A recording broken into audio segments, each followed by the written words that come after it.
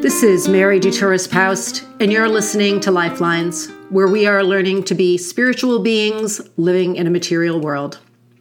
How's everyone doing today? I'm so glad you're joining me.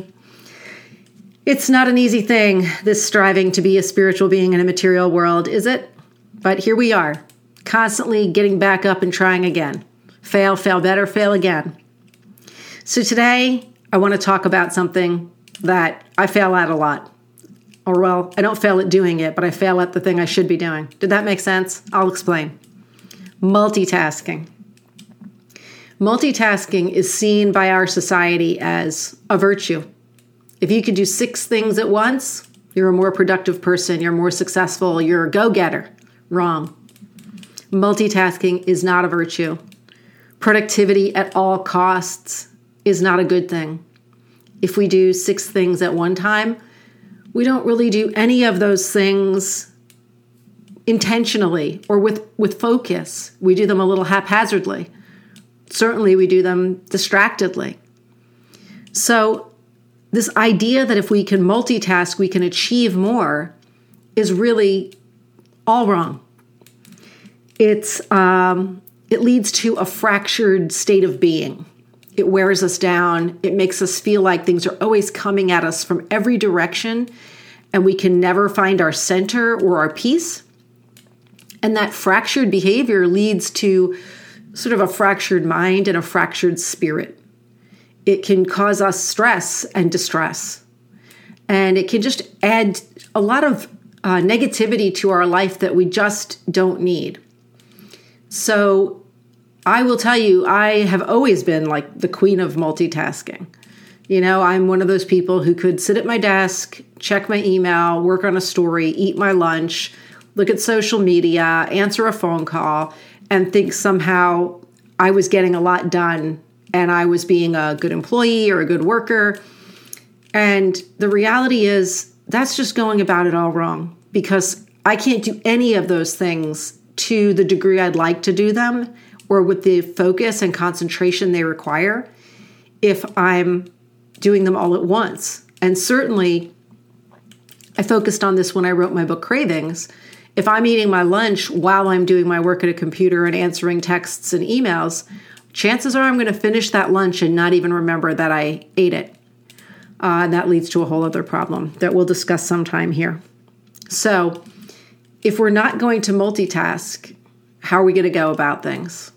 Well, we're going to do it with attention and intention, putting our focus on one thing at a time. In other words, we're going to do things mindfully.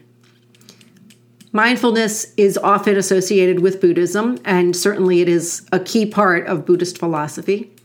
But mindfulness is not just for Buddhists. So I like to think of it as God is in the details. Can you look at the activities and tasks and things that are going on in your life, whether they're fabulous or just mundane, and do them one at a time and with your full attention? Whether you're going on a fabulous vacation or you're driving to work in the morning, can you do that with your full attention, one thing at a time, and mindfully, really enjoying and savoring and turning each activity into this loving action? I know. Can I turn my commute to work into a loving action? Yes. It's not easy because we're trained to do things a different way. But if we really want to break down that multitasking mindset and shift to a more mindful, peaceful, balanced, centered way of living, we'll take the steps that we need to take. You could drive to work without the radio on, without yelling at the guy who cut you off, leaving yourself enough time so you don't have to drive too fast, not worrying if Apple CarPlay is telling you that you have texts or phone messages, just keeping your eye focused on what you're doing, at the world around you, the people around you, and doing that one thing. And even that drive can become an opportunity for peace and calm in your life if you approach it in that way. There's so many things we can do this way. There's everything. We can do everything this way. Granted, we can't live our lives just in a constant state of mindfulness because life is life and it's going to be difficult. And sometimes it's just not going to be possible. But if we can start to weave it more regularly into our lives and make intentional practices that use mindfulness habits and behaviors to bring that intention to our actions, little by little, we will transform what was just a chaotic life of multitasking into one that is a more peaceful, calm, single action at a time. And, when we do 5 things at once, none of them really feel fulfilling. And certainly, if we're looking at our phone while someone's trying to have a conversation with us, it's not fulfilling for the person who's trying to interact with us either, because it feels like they're not important enough to garner our fullest attention.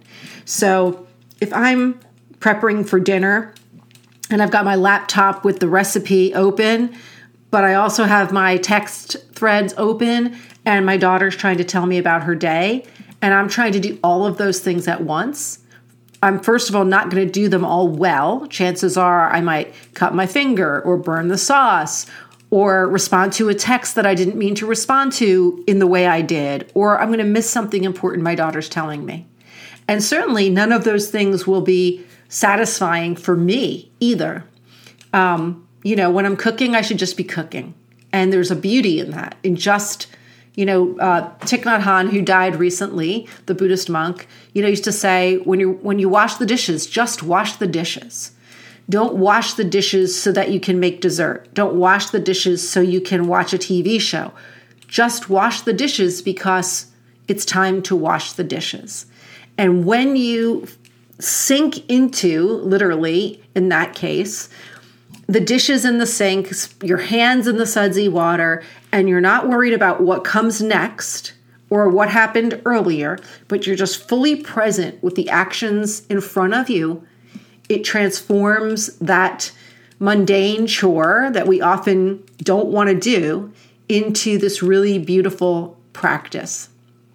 And it gives our minds a time to just settle and be sort of still and in one place. And it's really beautiful. So it's hard to do these mindful practices. We are addicted to multitasking, and we're addicted to the things that are the most likely culprits in our multitasking world. Our phones, our laptops, social media, texting, all of it demands our constant attention. We have the phone in our hand, we have the TV on, we have the computer nearby. We're checking. We're checking the phones during commercial breaks. We're texting when our partner or our child is talking to us from across the room. Can we put down the phones? That super addictive social media behavior, which is just endless scrolling through things we've already seen. And I'm guilty as charged. I've recently sat there one Saturday when it was a quiet day, and I was doing a little bit of work on my computer and planning some yoga classes, but really a few hours went by, and when I looked back at what I had done, most of what I had done had been a total waste of my time and energy. It had been mindless scrolling through all the different social media platforms I'm on. So social media is super addictive, and while it can be great and beneficial and fun, all things in moderation. So can we put down the phones now and then? Close up the laptop now and then? For me, the easiest way to tell people to try this out is to attempt a mindful meal. Again, I wrote about this a lot in Cravings, but I've also written about it a lot on my own blog, and I've practiced it. For a long time, I would do my mindful oatmeal practice. So I'll tell you how this could look in your world, and maybe you'll give it a try this week. When you're going to sit down to a meal, and don't make your first mindful meal some gourmet extravaganza. Make it the simplest meal of your day. For me, it was oatmeal. For you, maybe it's a piece of toast, or maybe it's just a cup of coffee, a banana, whatever it is. Find where you're going to have your meal. Clear it of anything else that's in the way. Make a nice place setting. Prepare your food in this intentional way, mindfully doing everything. Sit down and have your meal. Say a little blessing, whatever that might be, and then slowly appreciate your food. Taste it, smell it, feel how it feels in your mouth. Eat slowly. Focus on the people who grew it, who transported it, who sold it, who bagged it. Send them your love and blessings. And then when it's time to clean up, make the cleanup part of that mindful practice too. For me, my mindful oatmeal became one of my most important prayer practices in my day, and it really transformed my prayer life. I know it sounds crazy, but it's true.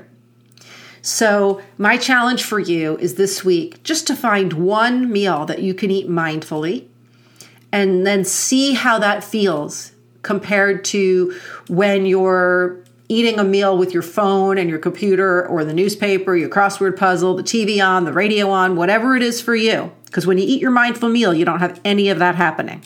It's just you and the food. And compare those experiences and see how it feels. It's probably going to be challenging. It may even feel uncomfortable. That's okay.